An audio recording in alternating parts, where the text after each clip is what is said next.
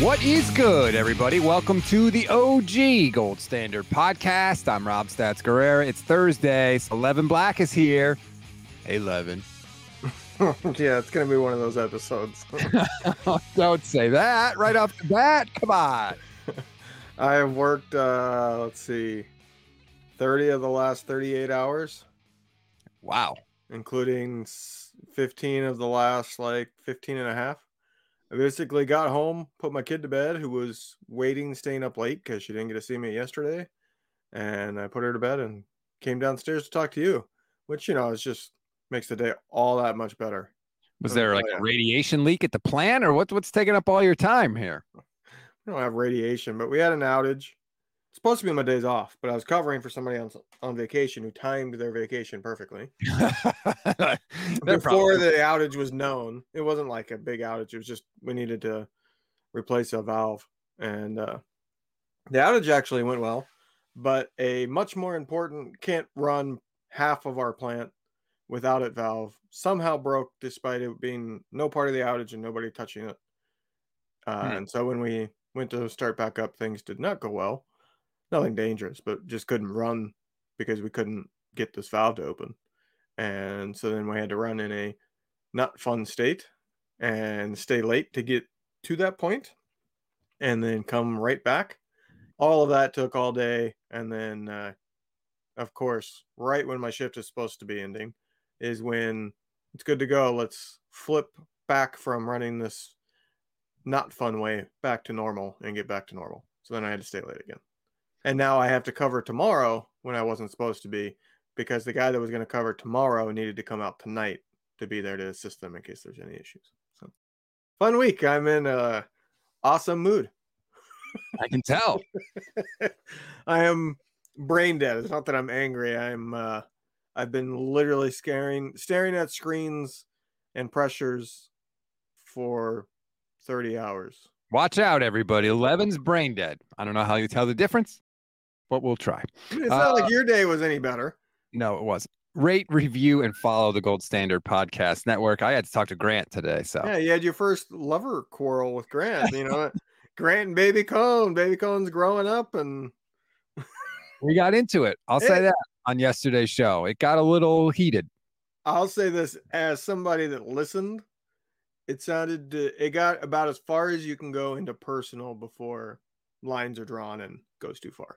Yeah. You guys are definitely getting to the point where you thought the other one, which I don't think either one of you really were, but you both thought the other one was like calling you out and saying like, no, you're just making it, he was going to you were changing your opinion just to be more popular and you were going towards you're being contrarian just to be contrarian type.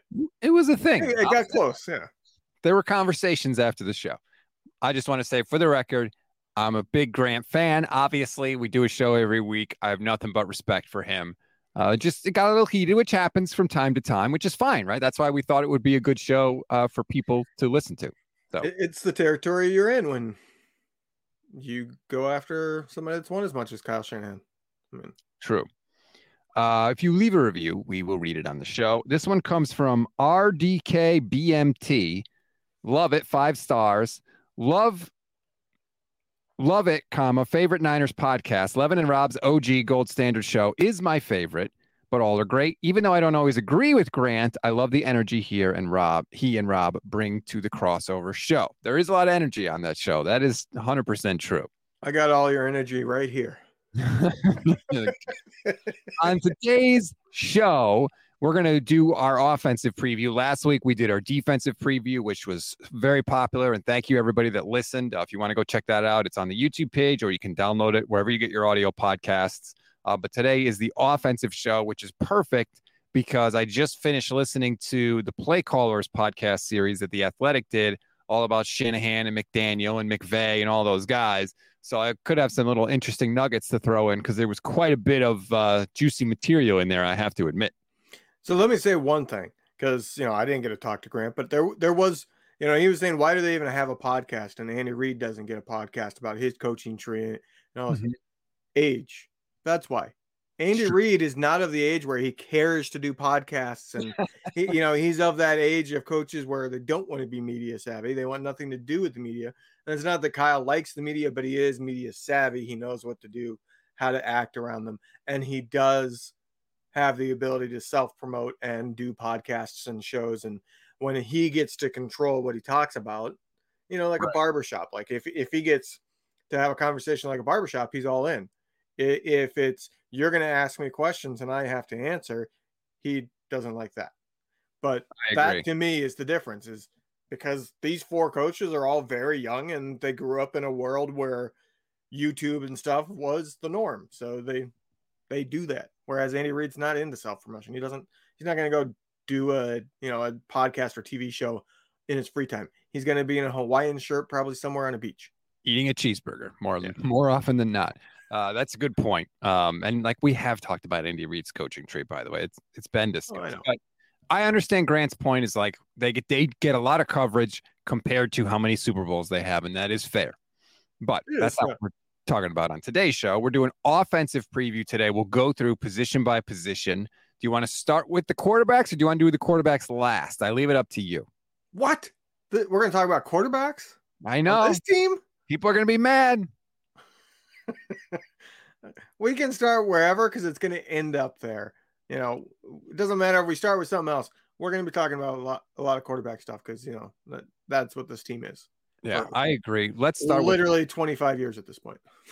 I'm going to proceed from this point forward as if Brock is the quarterback week one right out of the gate, because that is the message that the team itself has pushed on everybody. And until we get some sort of negative update that gives us reason to believe that's not the case, I think that's the assumption we have to make. Is that fair?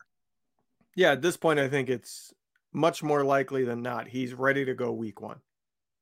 So, assuming he's ready to go week one, let's try and be fair and apply the same kind of standard like we were talking about last year. You and Michelle last year did a show whether or not Trey Lance could break the 49ers franchise passing record in a single season. Let's do the same thing with Brock. He's a young quarterback, obviously, showed promise last year. What are your expectations for Brock, assuming he starts and plays a full season? If he plays all 17 games, he's going to have a very, very, very good shot at getting that passing record. The 49ers passing record is not that impressive. I think I'm going off memory here, 4,278 yards by Jeff Garcia. That's very doable in 17 games. 16 games, I think, swings it. But 17 games, let's see, if Brock Purdy... What did you say the record was? 4,278. Holy crap, that is the record. There's a reason why. Memory? I like numbers. Okay. Good. So Brock, I think, averaged 231 yards per start last season in his 5 games. Regular season, we're talking. Well, in the 9 games total, he averaged 152 yards a game. Well, which is crazy because it's not that high. That's very low. 152 is skewed because one of those games he got knocked out. If you look at this, no, those were just the regular season games from last year. If you look at just the starts, he averaged, 219 yards per game. Okay.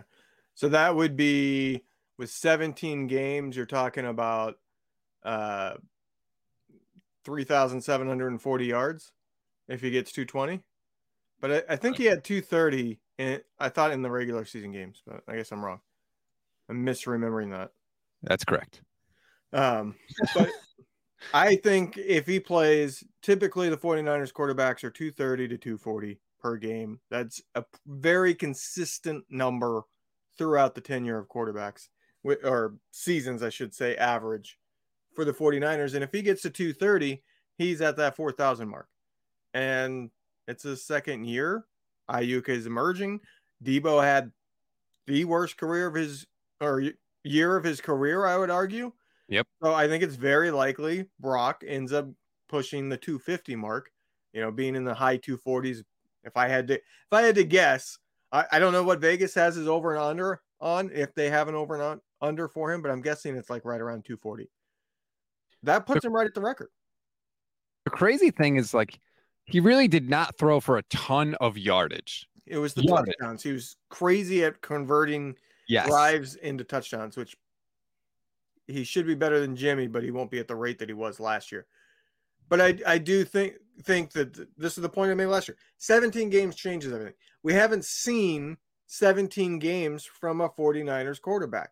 17 games makes that record very, very, very, very easy to hit if you start all 17 games. If Jimmy Garoppolo started all 17 games or had 17 games in 2019, the one season that he was healthy all year, I calculated it one time, I think he ended up being like 30 or 40 yards short of that record if he had gotten 17 games rather than 16 in 2019. He was fourth all time, 39-78 that year. Right. And one extra game, because that was a 16-game season.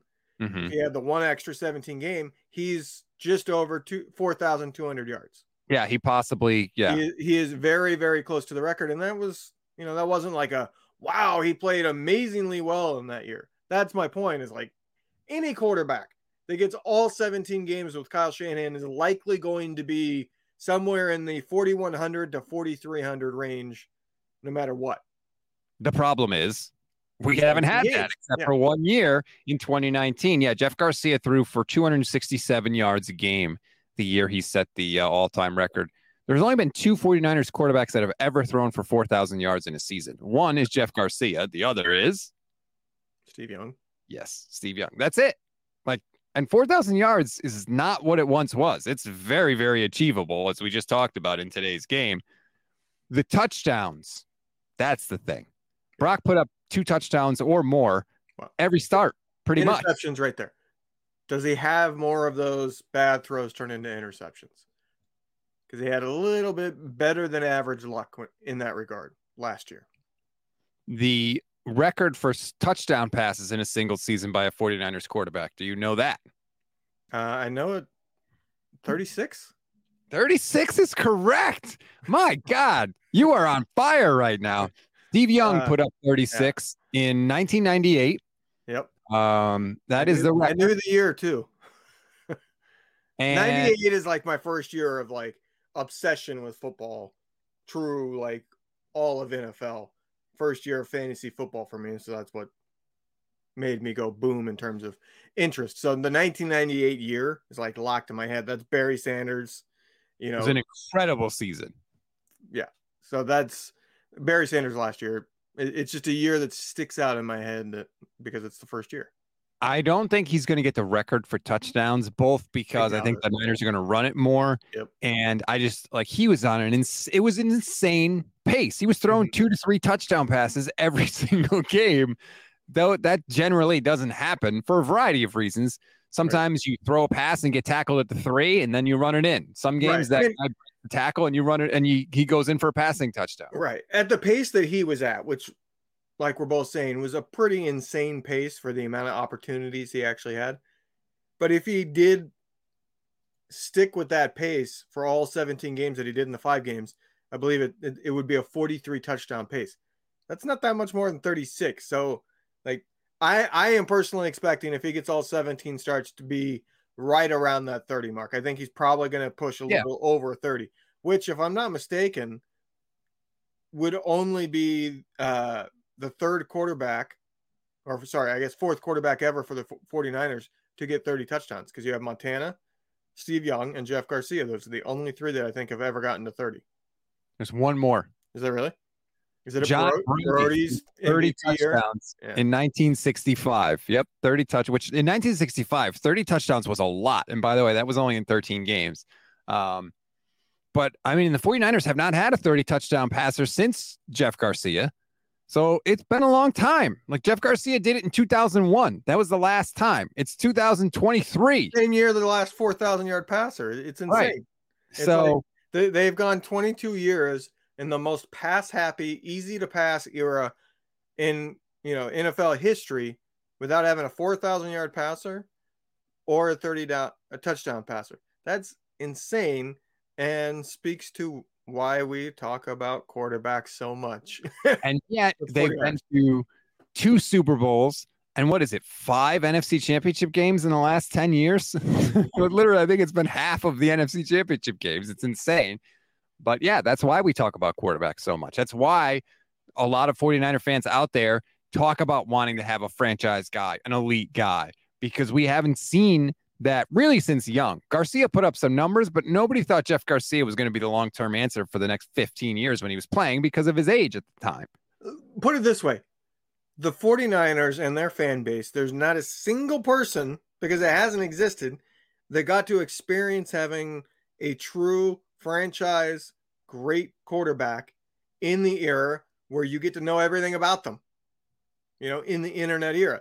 Steve Young, he came, technically the internet was there towards the end, but it wasn't like, all the stats were readily available. You had all these nonstop content creation where you could get to know so many things. The video wasn't there to dissect. You couldn't watch somebody giving you the X's and O's of the. We've not had it to where if you're a star level NFL quarterback, you are going to be out there on social media.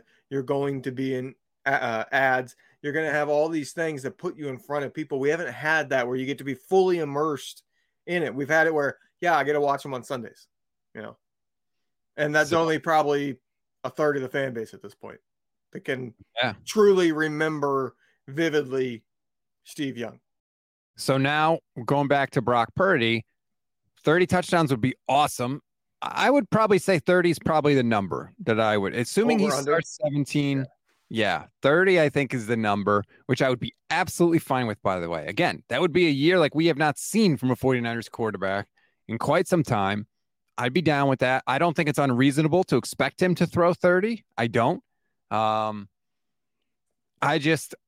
going to be really interesting to see how defenses react to him this year as opposed to last year. I saw a stat by Warren Sharp that said that 91% of the 49ers runs last year came in a box with 7 or more defenders. Mm-hmm. What that tells me is Brandon Ayuk season.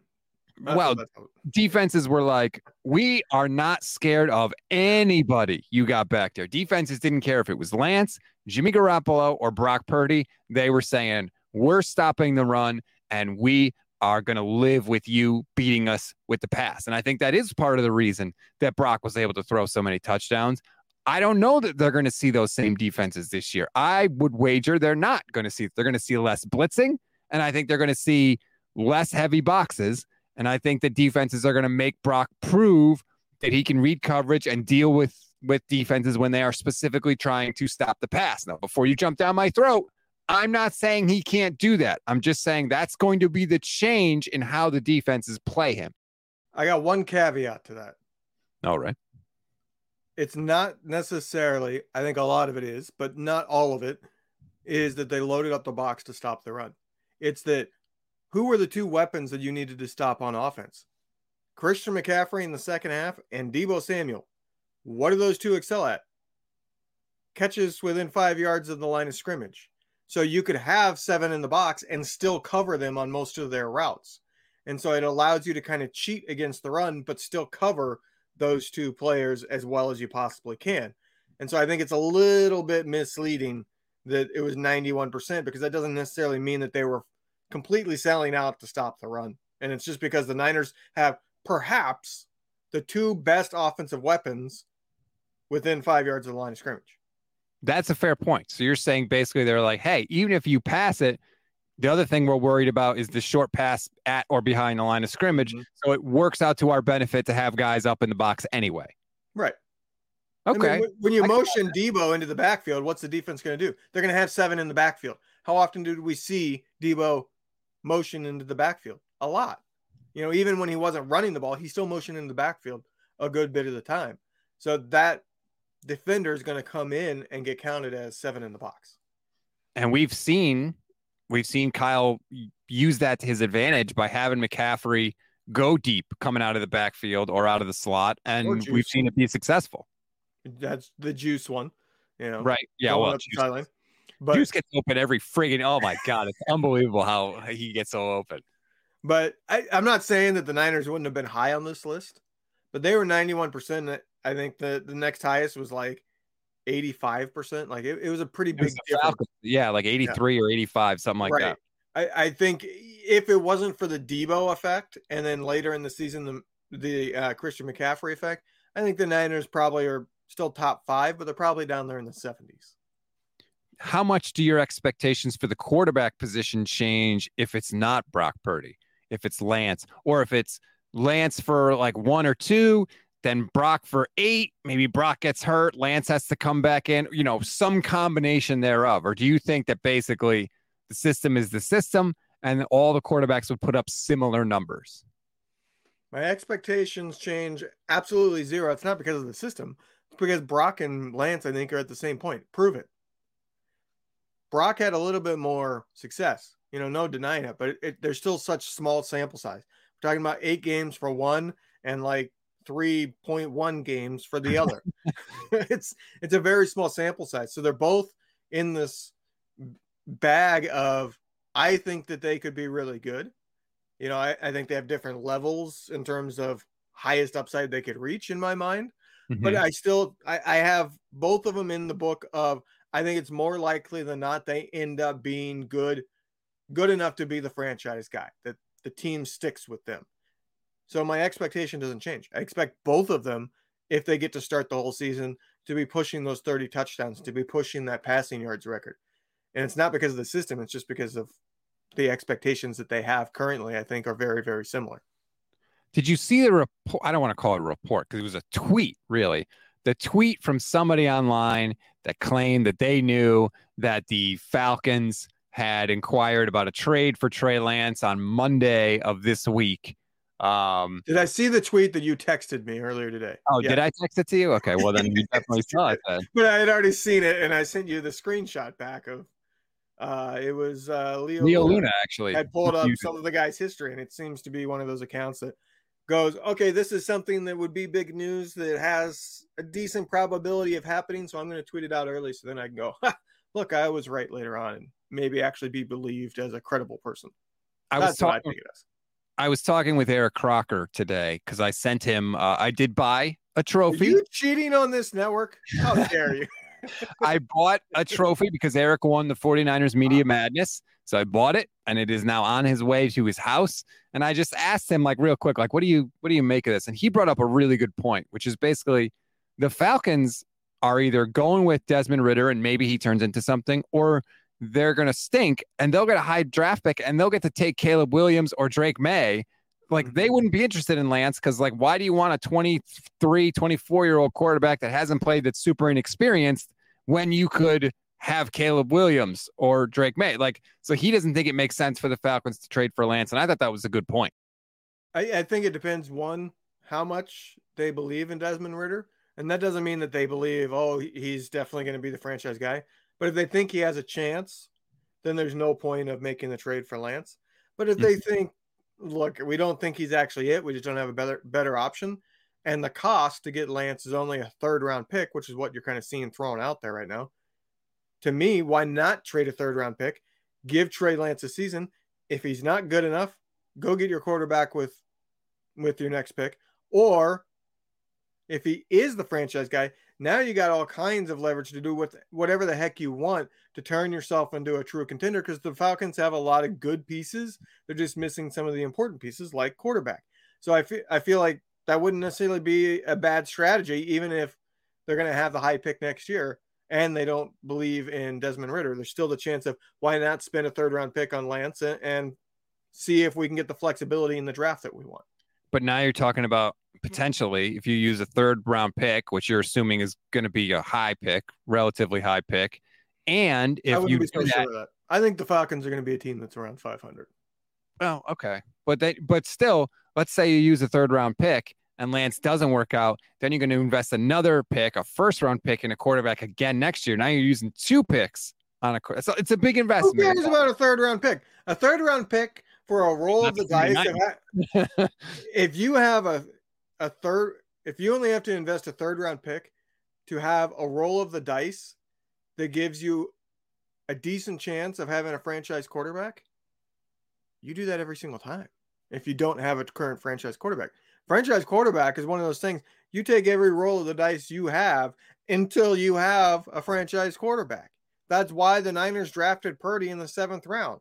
I wouldn't have had a problem if they drafted a quarterback in the 5th round instead of the 7th round last year, because you always invest in the quarterback until you have a guy that is proven. Is there anything else about the quarterbacks you want to say before we move on? Can one of you just be the guy, please? Right. Will the franchise quarterback please stand up? Please stand up. Please stand up. I mean, next offseason might be boring as hell if there's no quarterback to talk about. I would welcome it.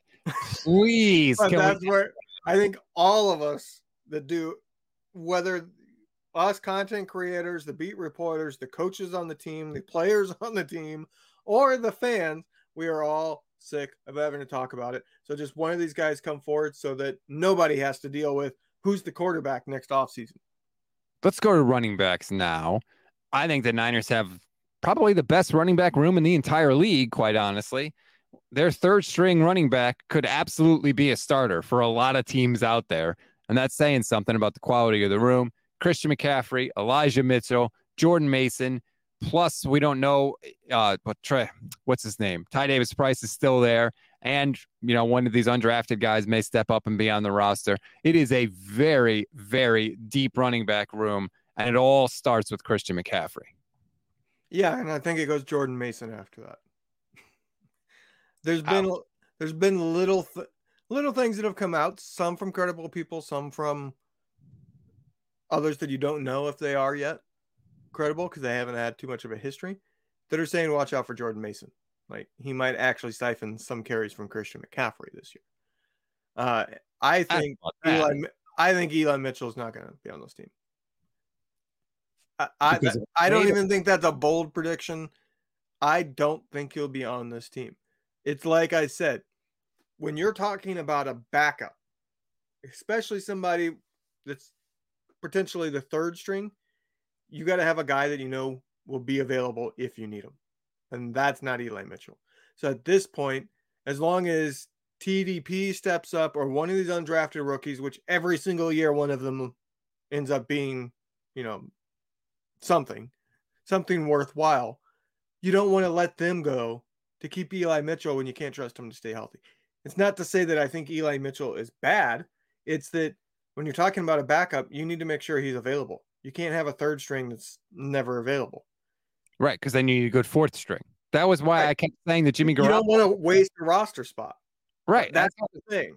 I kept saying Garoppolo was not insurance for Trey Lance because he always got hurt too. And what happened? He got hurt and they needed Brock Purdy. Your insurance guy can't be a guy that has trouble staying healthy. It doesn't make any sense. I threw up Elijah Mitchell's stats on the screen there. You could see, look, one start, was only active or only played in 4 other games after week 1. It was frustrating because he's really good when he plays. He's really good. He's a tough runner. He runs with speed and power, all that stuff, but he just hasn't been dependable.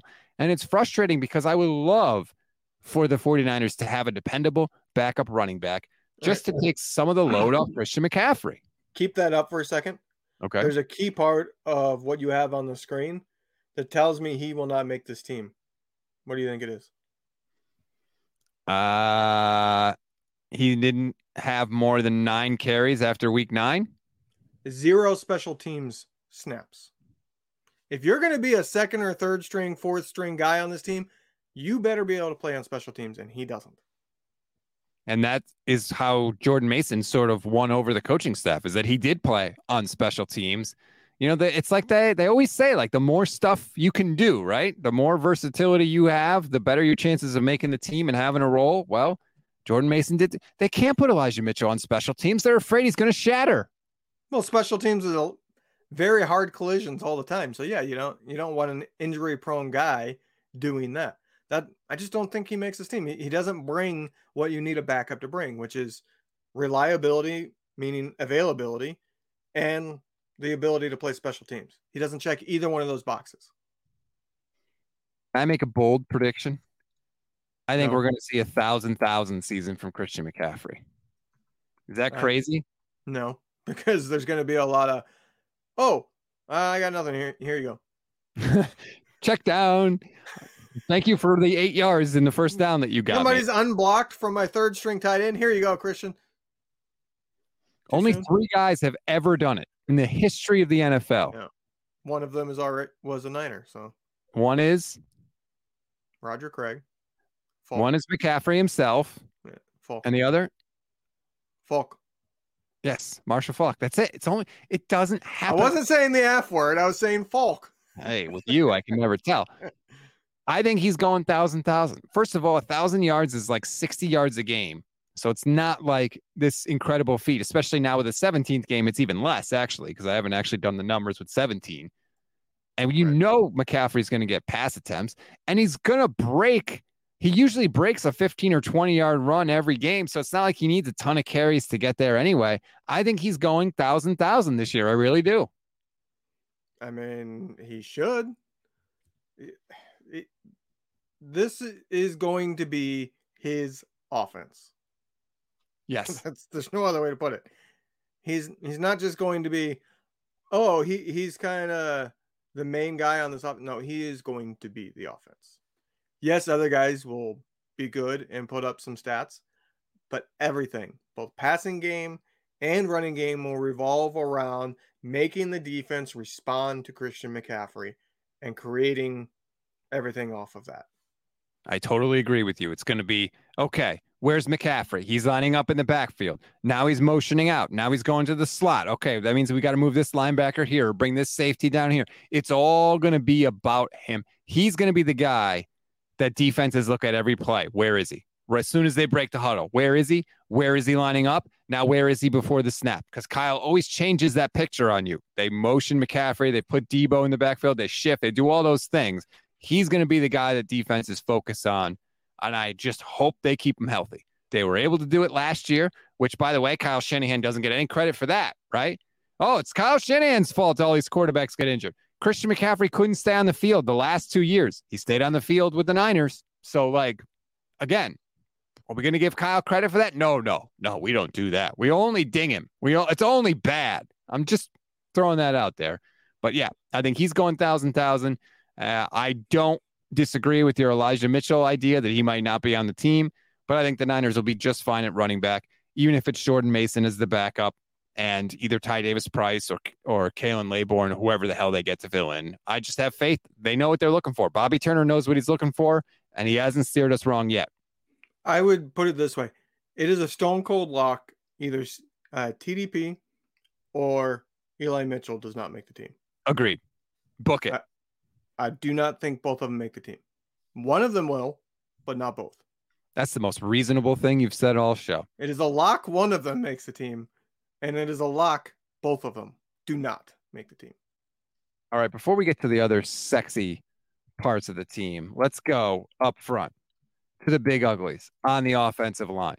You and I were very worried going into last season about the offensive line because there were major question marks at both guard positions and at center, quite frankly. The whole interior of the 49ers offensive line, there were major questions. What did we find out? We found out that Aaron Banks can be a serviceable starter at left guard. We found out that the 49ers had a center that could play as a Pro Bowl alternate, which we did not think was likely, let's say, going into the season. And we found out that the combination of Spencer Burford and Daniel Brunskill at right guard was good enough. And McGlinchey, of course, was at right tackle. Now McGlinchey's gone. Aaron Banks is there. Spencer Burford's going to get the whole show at right guard. How are you feeling about the O-line this year? I have more faith this year. I think that's the way to put it. I am giving them the faith because last year I didn't, and they proved me wrong to a degree. I'm lukewarm on Colton McKivitz, but I'm going to believe that they're right. But I still think the potential is there because if they are wrong, that is the Achilles heel to this offense. Yeah. This offense will not be the great top 5 offense we all think it should be if that right tackle is a turnstile.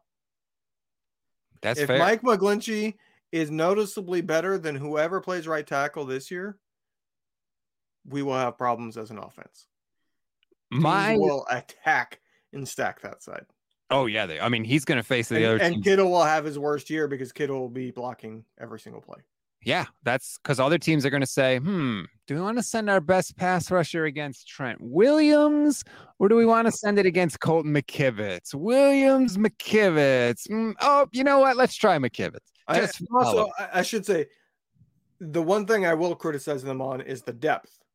It's fine if you want to believe in Colton McKivitz, but he didn't bring anybody in, and the guy that's there as the backup, we've seen, and it's not good. Jalen Moore. Right. Jalen Moore, no faith in that guy. And it's not like Trent Williams is getting any younger, and he has been banged up a good bit. He's been able to play through it most of the time with the 49ers, but like he is constantly on the verge of missing games, questionable. You don't know what he's going to be. That scares me. And that's fair. And it's fair to wonder about the depth. I said in the past that I'm going to give them the benefit of the doubt because they earned that, and I wasn't going to criticize them, so I'm not going to do it here. But I think everything you bring up is fair. I think at right tackle, what I would say is I think that McKivitz actually has a higher floor than Mike McGlinchey, but a lower ceiling. I know that we got on McGlinchey for some bad plays, and there were some. Absolutely. Like Micah Parsons put him parallel to the ground at one point. Like he got shoved around sometimes, but he also had some really good plays where he gets out on the edge and he's clearing a path. And like that was a thing that happened also.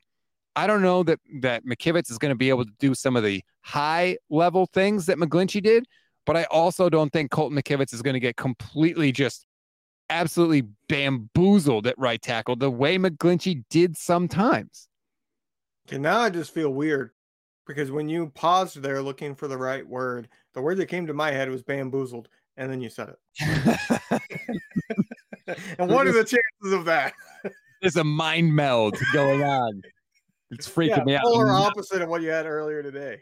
Yeah, I'm not entirely comfortable with it. I'm not going to lie.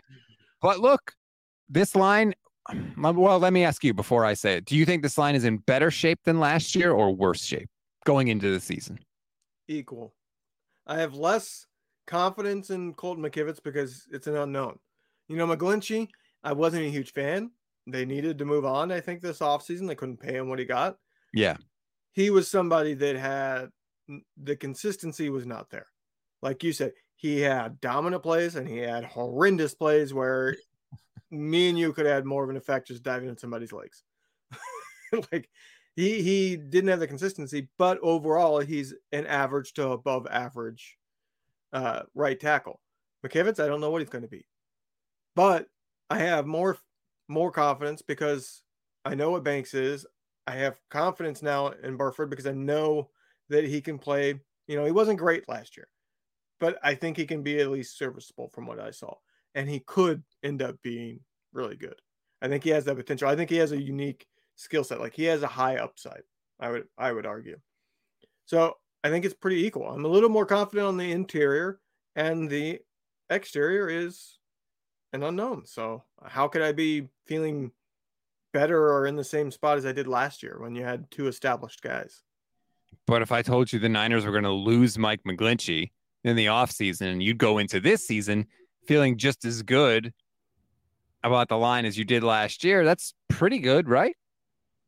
Yeah. I mean, I would have said that I feel that was unlikely, you know, if you asked me that last year going into the season, because I didn't have, like I said, I don't know what Colton McKivitz is. I'm just having faith this year because they've proven me wrong. So you got to adjust and not always say, hey, I don't like what's over there. I thought he didn't look great in the opportunities he's gotten, but maybe he learned. So that's why I didn't like what I saw in the little bit that we've seen of him, but the team is confident enough that they literally didn't make a move at all in the offseason. Didn't really even draft a guy to truly compete, nothing. So that tells me I should probably just see how it goes. Yeah, I think that's where I'm at too. Like we will see where it goes. I'm interested to see because I think the past couple of years, if you go back and look at the offensive line play at the beginning of the season compared to the end of the season, they were much, much better at the end of the season than they were at the beginning. For some reason, it takes them a long time to get in a groove and to gel and to get on the same page That's part of the reason why the Niners have started so slowly under Kyle Shanahan. You can't have that this year. Come out of, especially if you want that number one seed, you're competing with the Eagles for the number one seed. You got to come out of the gate ready to go. Look, Williams was there last year. Banks was there last year. Brendel was there last year. Burford was there last year. There's only one new guy on the offensive line. You shouldn't need 4, 5, 6 weeks to gel. You should be ready to go. And I'm going to be looking at that next year early on. They better be ready because week 1 is probably a top 5 defensive line in the league. So yeah, like be ready. Otherwise whoever's starting a quarterback is not going to be starting week 2. You're not wrong about that, though. That literally could be a thing, and we'll see. And hopefully they can. But yeah, I am very scared because I feel like this is a game that if McKivitz isn't on it right off the bat, TJ Watt's going to have some like 4-sack game. Yeah, he could wreck. They will just say, "Hey, TJ, you're going to be right over here, lined up opposite McKivitz, and we're going to run everything else and blitz on the other side so that they can't roll coverage over to help." And here's the thing too, is like after a series, Watt's going to go to the sideline and be like, "Yeah, that guy can't block me. I'm staying over there." I'm not saying that that's what it's going to. I have no idea what McKivitz is going to be. But if he's not like coming out of the gate being serviceable, he is going to have a very, very bad day. Baptism by fire. A top 3 pass rushers on that opposite sideline. Yeah, it could get ugly fast. But we'll see. Maybe he will hold his own. We don't know. But it's definitely a stiff test in week 1. Let's go to wide receivers now. And this is probably one of the juicier spots on the 49ers roster. We all know Debo, Ayuk, Jennings. That's pretty much set in stone at this point, barring an injury. Then you've got Ray McCloud. You've got Danny Gray. You've got Ronnie Bell now, who they drafted this year. The intrigue with the 49ers receiving core, I feel like, starts at number 4. Do you think that Jennings has that number 3 spot secured, or do you think that somebody may steal it from him? I do not think he has it secured. No. Oh, okay. What is Jennings' bread and butter? Third down. Short yardage, third down. With McCaffrey, it's not needed anymore. And we saw that. Like Jennings fell off towards the end of the year. I think Ray is going to end up being the third leading receiver. Really? I think Ray's speed brings something that only Ayuk brings. So I think they're going to utilize if he ever sees the field. True. I think Ray is going to be the guy that also gets deep shots. You know, when Ayuk needs a breather, he's going to replace him. And also just having deep shots built into this offense because he's a returner. So he's great when he has the ball. I think Ray ends up being the third leading receiver. I think Jennings has a similar role. It's just not going to be needed as much because you have the Christian McCaffrey safety valve that's never going to be taken off the field. So that to me is going to hurt Jennings. Well, it's a fair point because you can put McCaffrey out there and then you could say, like, do we want to have Jauan Jennings on as the 4, or do we want to have a guy who's just literally lightning fast in McLeod or Danny Gray? You probably opt for McLeod or Danny Gray, frankly. It's not like Jauan Jennings has super glue hands. Also, he drops a lot of passes. So that might be a fair assessment. For the record, because Michelle always dings him, I like Jauan Jennings. I'm a Jauan Jennings. I like him too. Considering that they drafted him in the 7th round, I think they got more out of him than you could reasonably hope for many 7th round pick. Like, he had a significant role on this team as a 3rd down receiver the past 2 seasons.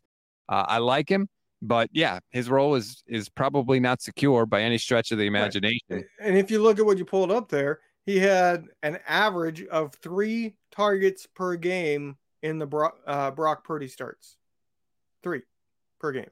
Like, he's just not going to be getting that many opportunities. And I don't think it's his fault. I think he's still somebody that I would be perfectly happy being the 3rd option wide receiver on a team. It's just, I think Ray brings more of what they're going to want out of that 3rd option. I feel exactly the same way about Jauan Jennings as I felt about Kendrick Bourne. Fine player. Love having him on the team. Absolutely is a role for him. Do not pay that man any more money than you are paying him right now. The fan base overvalues him. Yeah. Let it, like, they haven't missed Kendrick Bourne. Haven't missed him at all. Not in any way, shape, form, or fashion. And that's the same thing when Juwan Jennings' time comes. Let him go. And we don't say that to be jerks. It is what it is. Like, not everybody's a star. Right. They are very good players. Guys, I'm happy if they are on my team. I just don't want to pay them more than minimum. Like, I feel like I would rather draft a guy in the late rounds and see what they have, or sign, because there's so many wide receivers in this league. Sign somebody for peanuts to replace them, and you can get as good or, close to the same value and skill and ability. It's just not a difference maker. So let's talk about Debo and Ayuk. Everyone, I feel like, at least Niner fans would tell you that they expect Debo to be better, because Debo himself said, I was awful last year. I'll never put anything like that on film again. But does better necessarily mean what we saw from Debo in 2021? Hell no, because that is like that is a unique season. It's not just like, oh, he had 1,400 yards. It's 1,400 yards on 77 receptions. That's rarely been done in the history of football. Yeah, that is ridiculous. You can't expect that to be anywhere close to the norm. He's not going to break all these screens for 50 yards like he did that year. That's why he got to the 1,400 yards. And he did it on, like you see there, 121 targets representing 1,400 yards. That's just not going to be repeatable. Not to mention the 365 rushing yards and the 8 rushing touchdowns. 8. That is such a high number. I don't think we'll ever see that again from him. I think because the league is determined to stop that from happening. But I don't need that from Debo. Right. What I need from Debo, give me 1,000 yards.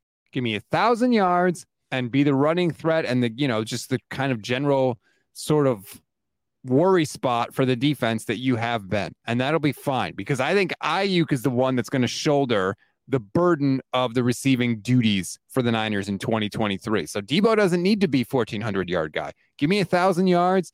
Give me 6 to 8 receiving touchdowns and a couple rushing touchdowns, and you're good. Yeah. So I just don't see him getting the volume to be able to put up a monster season. There's too many options, and he's not good enough deeper down the field. He is tremendous with the ball in his hands. He is tremendous in the short yardage. You get him past 10 yards, and he becomes below average at best as a wide receiver. He's not good at those deeper routes. He's just not. And I think that's going to limit it, because other people will get those opportunities. He's not going to be able to have the volume and opportunities to put up a monster 1,400 yard season. I think he's somebody that, his yards per target last year was horrendous at 6.7. It was 11.6 the year before. I don't think that's realistic. But the 2 previous years, he was 8.9 and 9.9. That is where I think he falls. He falls somewhere within that range in yards per target, and he's going to get around 120 to 130 targets. So you're looking at somebody there that's right around the 1,000-yard mark. It's interesting. If you look at him as a rusher last year, he had the one big run against the Seahawks. That was pretty much all his rushing yards in that game. He had 52 rushing yards against the Bears. And then the rest of the year, he never even hit 40 yards rushing in any game. Yeah, I pointed that out when we were, I think it was during the playoffs, that he only had 127 rushing yards after week 2. 127 rushing yards in the final 15 games. The Debo as a running back thing, I think teams were so aware of it. That's like we always talk about with the quarterbacks, how defenses adjust. All they did last offseason, they were like, we got to figure out a way to stop this guy. And they did. It worked. The Debo as a running back thing, this is what I think it became at the end of last year and what it will be. We're going to try it once, and if the team is going to sell out to stop it, we're not going to do it again. If they decided, hey, they haven't been running this much, we're going to worry about other things, we're going to have a big Debo game. That's fair. Even in the playoffs, 32 yards against the Seahawks rushing, 11 against Dallas, -9 against the Eagles. But again, take that with a grain of salt because of everything that happened. And they don't need Debo to be the running back either. Not when you have Christian McCaffrey. Debo became a running back that year because they had nobody else. They needed somebody that could break off a big play, and that's what he provided. They don't need that anymore. Just be a receiver and let's go. Now, Michelle Majuk had talked about all last year how Kyle was basically throwing the ball to Debo at or behind the line of scrimmage way too often. When I talked to Oscar Aparicio, he said he thinks part of the reason that happened is because Debo was out of shape, that Kyle knew he couldn't get open down the field, and they wanted to get the ball in his hand. Debo looks much better this offseason. He looks a little slimmer. He himself has talked about wanting to be better and all of that stuff. So if that is the case, great. Give me 1,000-yard Debo, and I will be just fine. Off topic. Probably my favorite thing that you do when you say stuff. The way you pause and then you emphasize it. Every time you do it, you just did it. But every time you do it, I was like, damn it. That's a good way to do it because it really like draws in attention because it like throws you off because you have a pause and then a super heavy emphasis on the next word. Wow. I don't know if my headphones are working properly. That almost sounded like a compliment. Hey, are you on the radio? You should do radio. Very funny. All right, let's go to Aiyuk now. Everybody's talking about Brandon Aiyuk. He's everybody's favorite player. All the 49ers players are talking about how good he looked at minicamp, and he's going to be the breakout guy, and he's in a contract year. What does that actually look like in terms of numbers on the field, though? I think 1,200 yards. That's what I'm hoping he does this year. I think it's doable. I think he's going to lead the team in receptions for sure, in my opinion, unless it's Christian McCaffrey because he gets so many dump offs. But I think he's going to be in that high 80s to low 90s receptions, and he's going to be up at the 1,200 plus yard mark. To me, with the amount of options this team has, if you put up 1,200 yards on this team, you had a great year. And as little as Shanahan passes. If he went and played on Kansas City, the pass is so much more, or a Buffalo, the pass is so much more, any number one wide receiver on one of those offenses is going to get 150 plus targets in the season. Oh, I thought you were going to keep talking. No, I was actually distracted here because I had not realized this. This is a good way to put it.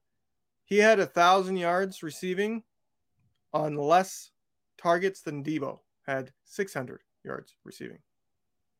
Yeah, he had 114 targets last year. He almost doubled Debo's receiving yards on less targets. Because he was getting thrown the ball down the damn field, and Debo wasn't because he can get open down the field. If that was true, if Debo got so many easy short yardage catches, his catch percentage would have been higher. Well, Aiyuk had the higher catch percentage. If I was a fan of another team and I was like, I'm tired of hearing about this Brandon Aiyuk, I would look at his numbers from last year and I would say, look, this guy had a 100-yard game last year, okay? He had barely over 1,000 yards. He had 8 touchdowns. What are they talking about? Who is scared of Brandon Aiyuk? Why am I shaking in my boots thinking of Brandon Aiyuk? Now, for the record, I don't think that way, but that's what I would say if I looked at another receiver on a different team and saw these numbers. Oh, it's completely true. Every team has somebody on the offense that their team, their fan base, like, this guy is so good. And then you go look and go, what the hell has that guy done to deserve that much support? Aiyuk's in there. Like, you look at these numbers, you go, yeah, that's a good receiver, but he didn't even have 80 catches. He barely got to 1,000 yards. Why is this guy being talked about as one of the best route runners in the entire league by national media? I completely understand that take. If you're not somebody that watches and follows this team really closely, yeah, that is a very logical opinion to have because you don't get to read all the practice reports and the teammates on defense going, the guy can't be guarded. You don't see, the crazy route where he dropped a guy because you don't watch every single 49ers game. So I completely understand that take. I just know that Aiyuk is a great wide receiver. But don't you think if he is that good, considering they have a play caller like Kyle Shanahan, shouldn't they get the ball in his hands more? Shouldn't 1,200 yards be kind of not disappointing, but like shouldn't 14, 15, 1,600 yards be the expectation if he is that good? What is Kyle going to do? What do you know about Kyle's risk taking? Ugh, I know. He doesn't. He doesn't. What's more risky? A short yardage pass to a crazy good difference maker like Christian McCaffrey or Deebo Samuel, or trying to complete the 20-yard pass to Ayuk? Which one's more likely to get caught and have some kind of positive effect? The short one. That's why. You know, it's funny. I've been listening to the Play Callers podcast series that The Athletic just put out. Jordan Rodriguez did a really interesting job interviewing Shanahan and McVay and Matt LaFleur and Mike McDaniel and all those guys. Kyle literally says, there's a quote from Kyle in this because they interviewed him. And he said, I always want to be aggressive. I always want to go for it. But as I've gotten older and gotten more mature, I realize that, you know, I got to protect against my own personality. And I'm sitting there just pulling my hair out. Like, Kyle, first of all, you can't have it both ways. You can't say I'm really aggressive, but also really conservative. Like, you're either one or the other. And I only care about what you actually do in games. I don't care about what you think about doing. But, like, stop telling me that you're this aggressive guy when you're not. You're not this aggressive guy. You can do whatever you want out there, Kyle, and you choose the conservative thing every time. He needs to go with the more aggressive thing, but I heard that and I screamed when he said it because I was so mad. Kyle has a completely warped sense of what is aggressive because to me, he thinks every time he makes a play call, it's the perfect play call. And there's, as long as the quarterback, and well, we've heard him say it, well, if it's executed correctly, it would work. So every single time he makes a play call, he thinks it's zero risk as long as people do their damn jobs, right? So Fair. he doesn't see himself as being conservative because he thinks every play call he makes is aggressive. So when he doesn't go for it on fourth down, that's only one play out of the 40 or 50 offensive plays he has. I think he has a complete warped sense of what is aggressive because he thinks everything he does is, I don't know how to sum it up perfectly, but do you get what I'm saying? Like, I feel like he has a complete warped sense because he thinks everything he is going to call is the absolute perfect thing and there's no better option no matter what. And it's all the player's fault if it doesn't work. Sometimes it does feel like that for sure. And we'll see if he changes. Said it multiple times. Well, if it was executed. Well, if it was executed right. I almost feel like he would be more aggressive if the defense was worse. And maybe we see that this year. If the defense isn't as good, maybe Kyle does get more aggressive. But I think in his mind, he always thinks like our defense will stop him. You know, we don't need to overreach. Our defense is good enough. We'll stop him. And it's like, that's the opposite attitude you should have because you have a defense that stops teams so often. You shouldn't be afraid to go for it. Because if you turn it over on downs, you've got the defense to stop them from turning that into a score, but that is not how he sees it. And until that changes, he's going to keep trotting the field goal kicker out. A rookie one this year. Yeah, we'll see how that goes. All right, let's get to tight ends. Of course, you can't talk 49ers tight end without talking about George Kittle. He had a huge resurgence, at least touchdown-wise, last year, coming on, catching almost a quarter of his career touchdowns after Brock Purdy took over. 2 touchdowns against the Seahawks, 2 against the Commanders, 1 against the Raiders, 2 more against Cardinals down the stretch in the regular season. It was a George Kittle that we have been hoping and praying for years. Do you think that continues next year? Not to that degree. I think he ends up with a 7 to 9 touchdown season. But, if you take those Brock games and you go, well, if he's anywhere near that, he's got a 10-plus touchdown season. I'm not convinced he gets to 10-plus. I think he'll get to 10-plus touchdowns because I think Brock actually looks for him in the red zone, and Brock has the mobility to extend plays to potentially get Kittle open, even if he's covered initially. But the yardage is the thing. Even look at George last year. He didn't put up a ton of yardage. There are a lot of games, 28 yards, 24, 26, 23, 29. He didn't really explode for yardage. He only had 765 yards last year.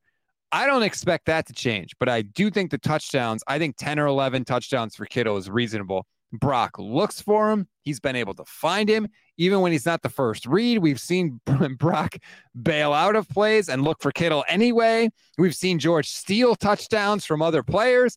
I think Kittle will be up in that 10, 11 touchdown range, but I still think he's going to have games where he just utterly disappears from a receiving yardage perspective. That's definitely going to happen. If they face a team that has a great pass rush, like in week 1, I don't think Kittle's going to get that many opportunities because he's going to stay in and block. Yep. By the way, Kittle, average yards per target. He had more than Kelsey last year and the year before.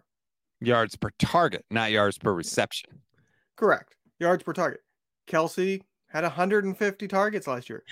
Kittle had half of that at 86. Like, if Kittle was on an offense that passed more and didn't have all of these options, Kittle would be getting the 120, 130 targets that these top tight ends get, and he would be having the years that we all think he should be having.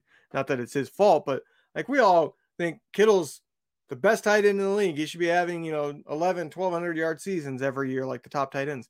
He doesn't because he doesn't get the opportunity to. It's not because he can't. I will say this. I'm done with the excuses. Like, if this is not a top 5 offense, something's gone wrong. Like, I don't care if it's Brock. I don't care if it's Trey. I don't care if it's Sam, because you picked Sam. So you're telling me you think he can do it. So I'm not going to give you that as an excuse because you picked Sam. You didn't end up with Sam Darnold on your team because of a church raffle. So I don't care. By the way, where the hell did that Sam Darnold thing that you sent me come from?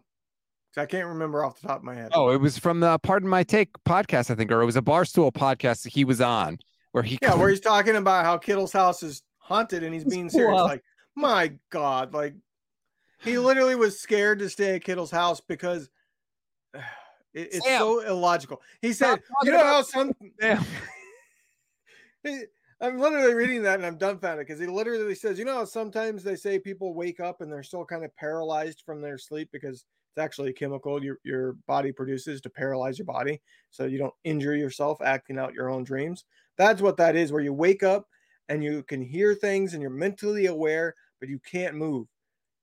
And then he goes on, so he knows it's like an actual like medical true thing that science easily proves is an actual like thing. It's not paranormal. And then he goes, I woke up in the middle of the night and I couldn't move. I could feel something was there. His house is haunted. It's like, my God. Like, I'm trying to be nice because I want it. Like, my brain is saying, what was your IQ score to think that? Hey, there's this medical condition and then it happened to me and it was a ghost. Stop talking about ghosts, Sam. Like, holy hell, please just shut up about ghosts. He did say that, though. That's a legit thing. He really thinks that George Kittle's pool house is haunted. So, okay, that's fine. But whatever. Like, unless everybody gets injured on this offense all at the same time, I don't want to hear the excuses. Top 5 offense. You got Debo, you got Ayuk, you got Kittle, you got McCaffrey, you got Mason. You drafted a zillion tight ends. Like, enough. Let's see it. I don't want to have these 19-point games, these 12-point games early in the season. Screw that. 25, 30 points a game. Let's go. Enough. Like, right out of the gate. I don't care that Pittsburgh is a good defense. Enough. I got to see it week in and week out. And I don't know if we will, but I'll be watching. The other thing I don't want to hear is, oh, it just takes us a long time to get going every year. You know, we're hitting I forget how Juice put it when we interviewed him, like, oh, we feel like we figured things out this week, and it's like week 7. Figure it out in week 1, God damn it. I'm sick of these slow starts. I'm sick of being 5 weeks into the season going, what the heck is happening? We're a contending team. Now I got to sweat all year whether or not we're going to make the playoffs. Can you just come out like 2019? Like, don't make 2019 the outlier. Make that the norm. That's fair. And look, we'll throw up the schedule. Steelers week 1, yeah, that's going to be tough. You should kick the tar out of the Rams in week 2. You should kick the tar out of the Giants in week 3. You should kick the tar out of the Cardinals in week 4. So there you go. That's 3 cupcakes on the schedule. Dallas week 5 won't be easy, but you've beaten them consistently the past 2 years. The Browns, I think, will have a better defense, but you should beat them too. The Vikings in week 7, you should beat them too. Like, there's no reason for a slow start. None. Unless every game is played in a monsoon like we saw in week 1 last year. Other than that, let's go, boys. 5-2 should be what they start minimum. Because I think Spoiler alert, I think they lose to the Steelers. I think it's too tough of a first week matchup. I think TJ Watt is going to go off. I think it's a bad matchup for week 1 with how bad this team starts seasons. But I think they lose that. But then the next 3, they better win those. And then the next 3, they should win 2 out of 3 at minimum. That makes them 5-2, even though they dropped week 1. Like that should be the baseline. 5-2 is the floor for a start with this schedule. If they're worse than that, like what the hell is going on? Kyle Shanahan, maybe don't coach till week 8. If this is going to happen every year, find an assistant coach to coach. I'm kidding on that, but like they got to figure it out. You can't keep doing this. You can't keep putting yourself behind the 8 ball and then deciding, okay, now we'll play for real. Right now we'll just beat everybody. 5-3 at worst, because you got the Bengals in week 8. 5-3 at worst going into the bye in week 9. And then week 9 is a tie because they play the Niners, right? According to that helmet. Okay. Why would they put the helmet there? I didn't put it there. The 49ers website did. Leave me alone. The helmet on a bye week? There's no opponent. Jags in week 10. Trevor Lawrence is good, but you should beat the Jags. You should crush the Buccaneers because their quarterback situation stinks. You've whooped the Seahawks 3 straight times. Whoop them again. And then you got the Eagles in week 13. That's why I say this game could be for the number 1 seed because they should be, if we're giving them 5-3 going into the bye, if you want to say they drop one of those games against the Jags, Bucks, and Seahawks, to be fair, then you're talking about 7-4 going into the Eagles game. That's why that game's going to decide the number 1 seed in the NFC. Put it this way. They have a pretty darn easy schedule. They have lots of travel, so it might be one that makes it kind of a little harder than you would think just looking at the opponents. But looking at these opponents, there's no reason they're not at least 11 wins. Like that to me is the minimum. I'm going to be a little disappointed if they're 11-6. 12-5 is where I'm like, okay, I accept it. I'm not disappointed. 13-4 is kind of what I expect. And 14-3 is where I'm hoping. That's what I hope for. 14-3 would be incredible. I'm just trying to look really quick because I don't think 11 wins is not going to be enough to get you the number 1 seed in the NFC. The Eagles had 14 wins last year, obviously, to be the number 1 seed. The Packers and the Bucks both had 13 wins in 2021. In 2020, it was the Niners. No, the Packers were 13-3. They were the number 1 seed again. So like 11 wins is not going to get it done. If you want to be the top seed, you got to win 12, 13, 14 games. Right. So 13 tends to be where the 1 seed is. Yeah. In a 16-game schedule. That's normally where your top seed was. They were at 13 wins, 13-3, sometimes 14-2, but 13-3 was normally your 1 seed. 14-3 then was 17 games where you need to be. If you want the 1 seed, you better be 14-3. If you go 13-4, like the Niners did last year, you're opening the door for somebody else. Or leaving the door open, depending on how you want to look at it. We will see what happens. We are less than 2 weeks from the start of real training camp in earnest when the veterans report and everything starts to get underway. We will be with you. I will start 49ers in 5 back up. By the way, people have been asking me if you missed my tweet about it. I always take a little bit of a break between mini camp and training camp, both because there's no news basically coming out. And for my own mental health, I could use the break. Once training camp starts, 49ers in 5 will be back. So we'll have that for you.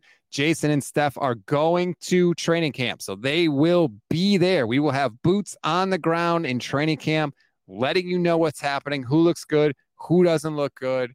We are going to be there for you. We have the best 49ers coverage out of anybody out there. I don't care what anybody else says, and we will prove it to you this season. And again, we're less than 2 weeks from getting rolling. It's exciting. You made this our longest normal episode ever. Yeah. Just because I've been working so much. You did this on purpose. I did. I totally. It wasn't me rambling and cutting you off like I just did on purpose again. Well, here's the thing. I had an old fashioned during the show. See, the glass is now empty now. So that may have contributed to my wordiness. I fully admit. But anyway, before we run, again, like and subscribe to the YouTube channel. Thank you for all the support. We're over 4,000 subscribers. We appreciate that. Check out the new website, goldstandardniners.com. I just wrote about the Debo hanging up on the radio host situation. If you want to go check that out. Plus, I'm working on all my observations from this Play Callers podcast, because there's a bunch of stuff that stuck out to me. I have like pages of notes from the thing, so I'm going to write that up for you. So again, goldstandardniners.com. Levin claims he's going to write for the website. He's written a grand total of 1 article for the website. So I'm just saying that may be a thing. I know. I know you pay me a lot of money to write for that website. I do. Not dare I? But yes, I will be writing regularly here, probably starting next week. It's just been hell for the last month with the amount of work I've had, because I'm in school too, so I had a lot of school stuff, and now this past week actual day job work stuff. But that should be settling down, and I want to write. Damn it! Let's get this up and running. If you want to support the show, you can become a YouTube channel member, or we have a Patreon page, Gold Standard 49ers Podcast Network. Go and check that out. You can also send to my Venmo account. Well done. But anyway, thank you all for the support, and let's go. We're coming up on it here. We're getting ready to get rolling again. So we'll talk to you next week.